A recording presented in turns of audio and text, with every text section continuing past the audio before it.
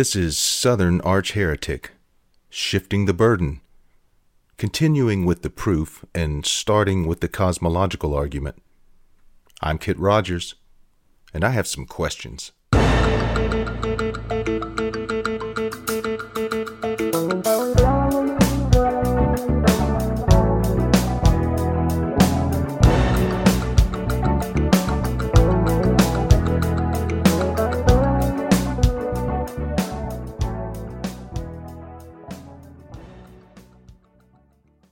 What other reliable evidence can be presented by the believers aside from testimony and references to portions of a holy book from thousands of years ago? I must admit, when searching for physical evidence to be presented or scientific evidence to be presented on behalf of the believers, I come up short. There are numerous accounts of so-called modern miracles that are attributed to God. By the way, this occurs with other gods in other places and throughout history as well. However, these are just anecdotes, and when you dig into them, you usually find few eyewitnesses, a metric ton of inconsistency, and a boatload of hearsay. These miracles, also by definition, are suspensions of the natural order, and so using the data and contemplations of scientists to argue for the existence of God while believing in miracles is a contradiction I just can't wrap my head around. I've studied and reviewed many attempts by Christian apologists to employ the rules established by particular scientific fields of study, physics, astronomy, biology, mathematics, and the like, to argue for the existence of God. But when I attempt to simplify these arguments to their core, I always reach a point where faith becomes necessary. I have searched far and wide for sources that convince me otherwise, and have yet to find one. I've heard other atheists comment in debates and in their books that if someone could prove God scientifically, that person would win the Nobel Prize for science, and so far no one has. I know that some believers contend that faith in the scientific method is analogous to faith in an all-powerful, all-knowing God that has a plan for you. However, this is a false equivalency. Since the normal understanding of the term faith and its definition, as it refers to religion, is belief in God based upon spiritual apprehension rather than proof, which I interpret as a personal feeling requiring no evidence. I'm not sure if faith is the proper term when referring to reliance upon the scientific method. In all honesty, I find it curious and confusing that people of faith feel the need to make proof arguments. Faith and proof in the same thought might be a paradox, if not an oxymoron.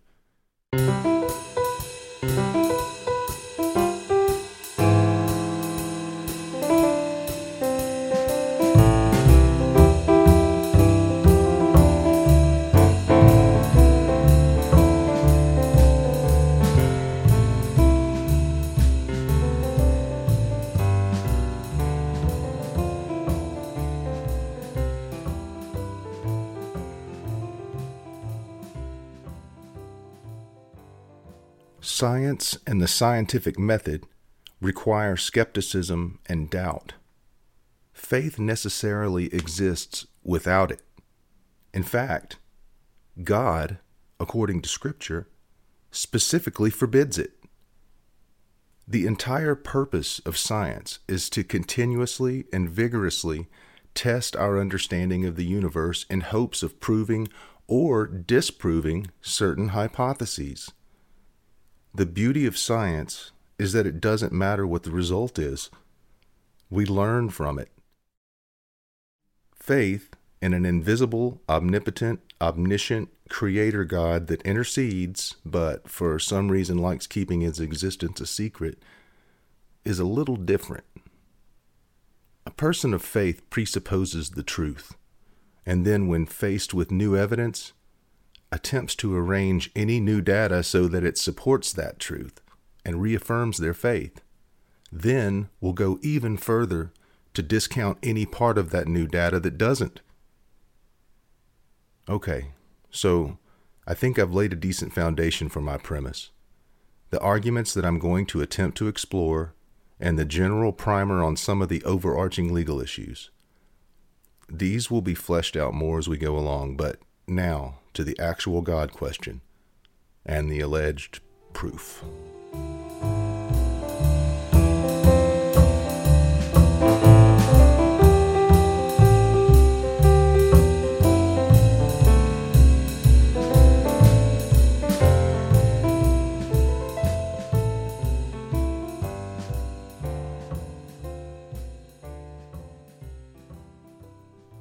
The cosmological argument.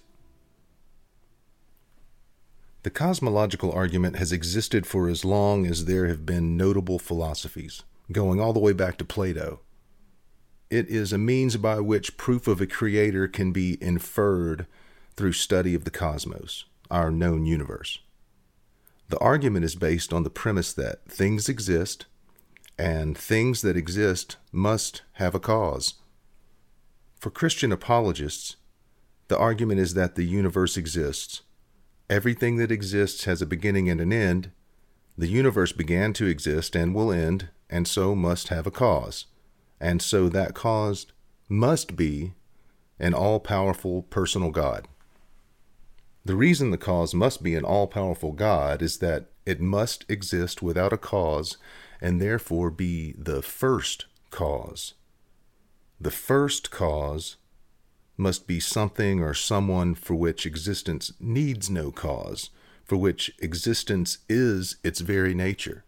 Therefore, God is existence.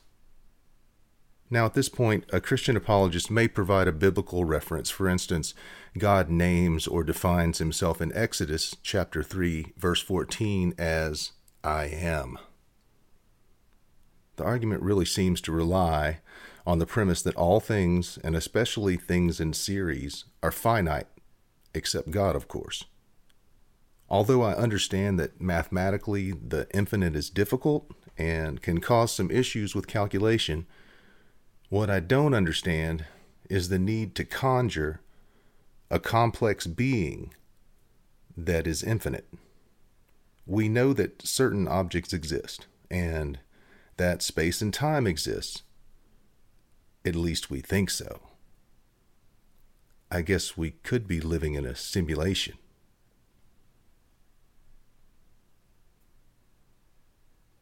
We know that we are learning new and amazing things about our universe on almost a daily basis now. We are seeing deeper into space and farther into the past than we have ever seen, thanks to the advances in technology. When we ponder the Big Bang and the nothingness that preceded it, we have some confidence in our understanding of what followed the bang part. However, we are still, very much so, pondering the nothingness. We're still learning. I'm sure there are many wondrous things that we have yet to discover about our universe and ourselves.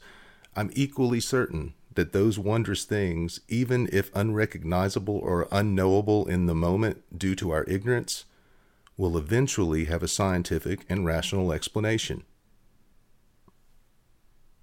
The history of our civilization supports the premise that scientific discovery has enabled our better understanding of biology, chemistry, nature, medicine, aeronautics, propulsion, physics, large particles, small particles, weather, food preparation, sanitation. Shall I go on? Oh yeah, and the ability to carry a tiny computer in our pocket.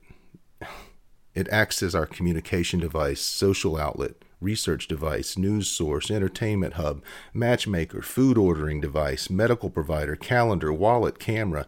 It even tells us where the fuck we are and how to get where we're going when we finally leave the house.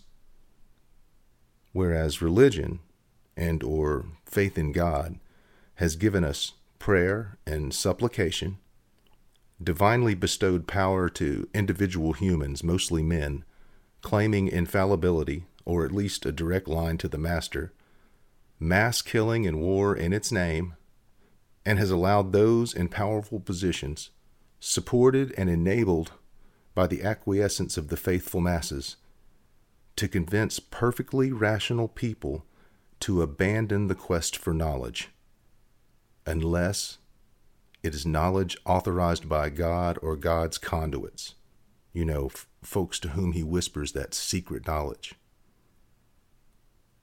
other humans. And I suppose centuries spent torturing and killing people that espoused any scientific theory that contradicted the church's official stance couldn't possibly have had any dampening or stalling effect on scientific discovery. And sarcasm may not be that helpful here. But then again, I can think of some other things that haven't been that helpful when it comes to the enlightenment of humankind. The cosmological argument always leads me to contemplate the question of the chicken or the egg. Which came first?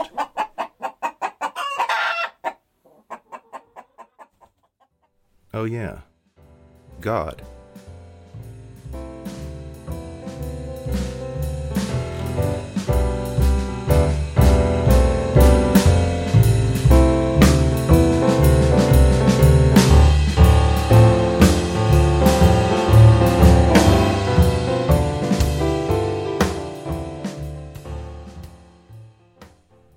There are different versions of the cosmological argument, but the basic premise is the same.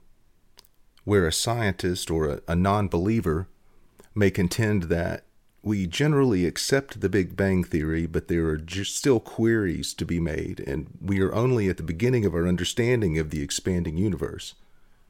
Christian apologists see the Big Bang and are suddenly enlightened and perfectly willing to opine, see there? Science has proven a beginning. Hey, that's good enough. We know the rest. And fundamentalist Christians, especially literalists or creationists, they'll contend that science is just wrong. Hey now, buddy, listen here. If it ain't in the book, I reckon the good Lord don't want me to know it.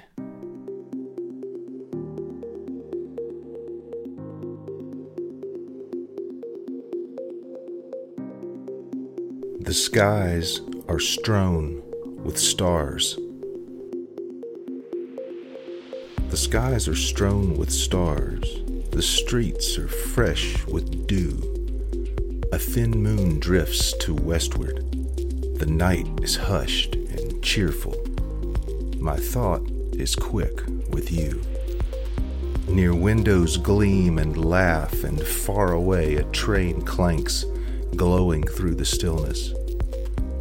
A great contents in all things, and life is not in vain. William Ernest Henley, 1877. One of the most influential thinkers in modern Christian apologetics and a proponent of the cosmological argument is Dr. William Lane Craig. Dr. Craig's version of the argument can be summarized as follows. 1. Everything that begins to exist has a cause. 2. The universe began to exist. 3. Therefore, the universe has a cause of its existence. 4. Since no scientific explanation can provide a causal account of the origin of the universe, the cause must be a personal God. I have read Dr. Craig and watched him debate some of the individuals labeled, lovingly I'm sure, as the new atheists. There really is nothing new about us, if I may paraphrase the late Christopher Hitchens. We're just the current atheists. Dr. Craig is an impressive and formidable debater. He's well organized. He uses references to buttress his argument. I've nothing but respect for Dr. Craig as a debater and as a reasonable voice for Christian apologetics. I'm only referencing him due to his position and influential writing on the subject.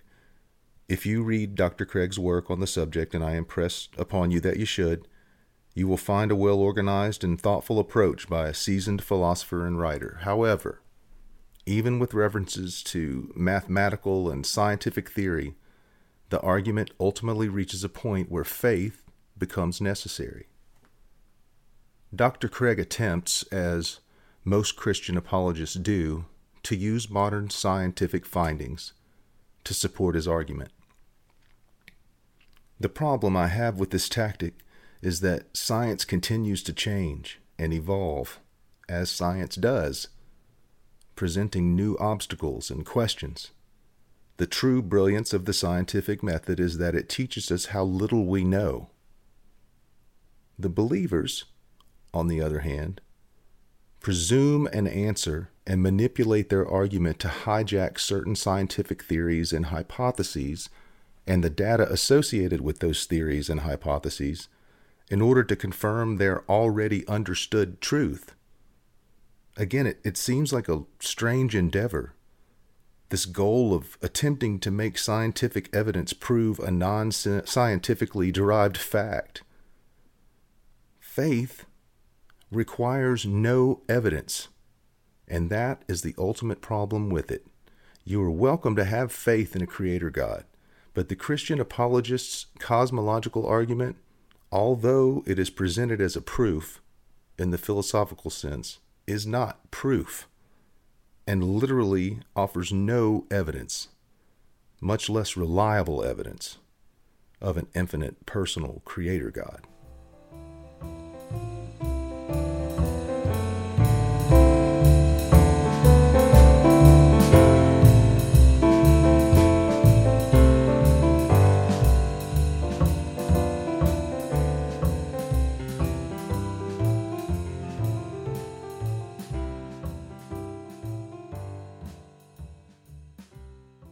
There are many other hypotheses related to what existed prior to the Big Bang.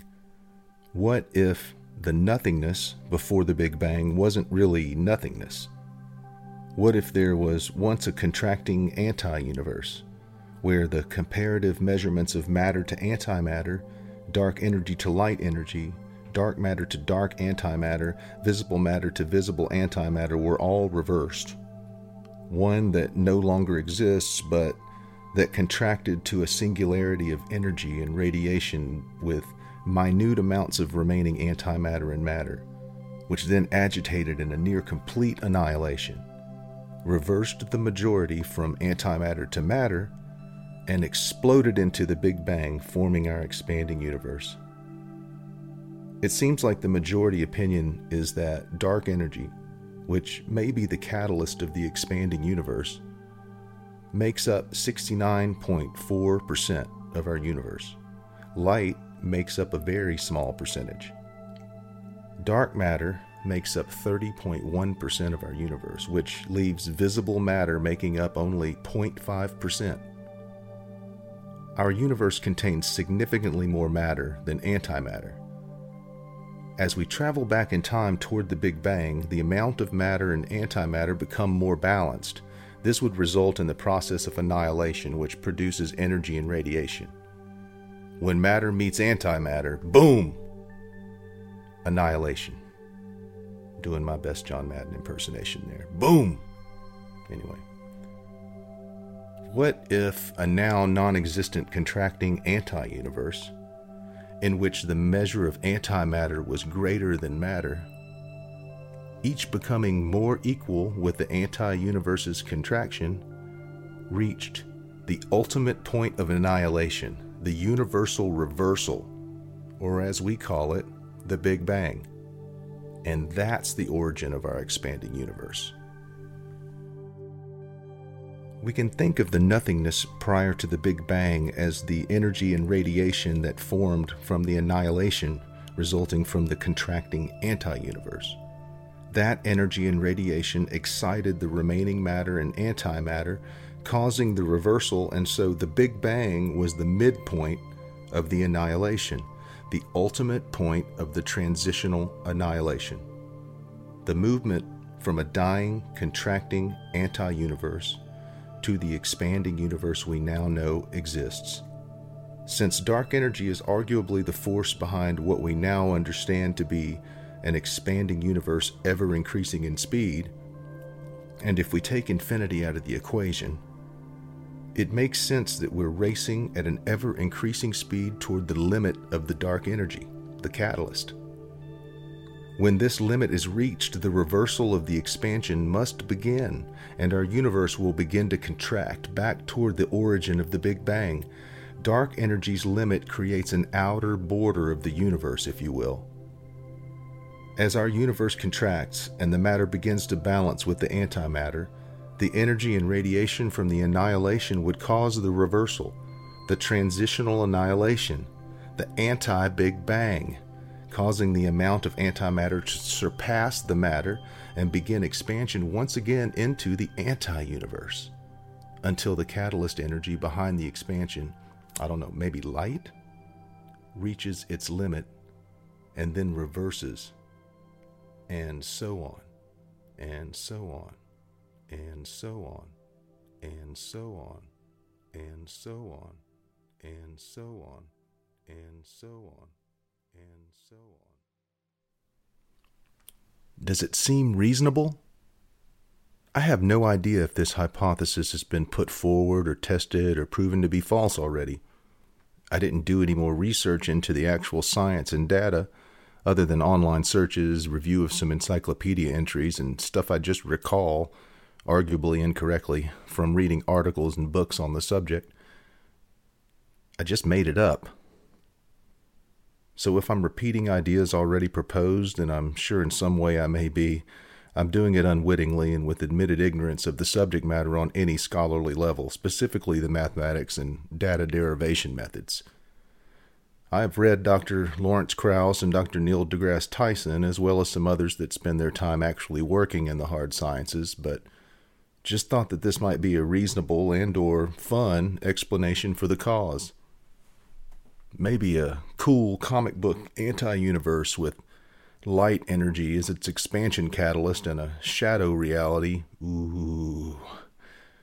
is what existed prior to our universe.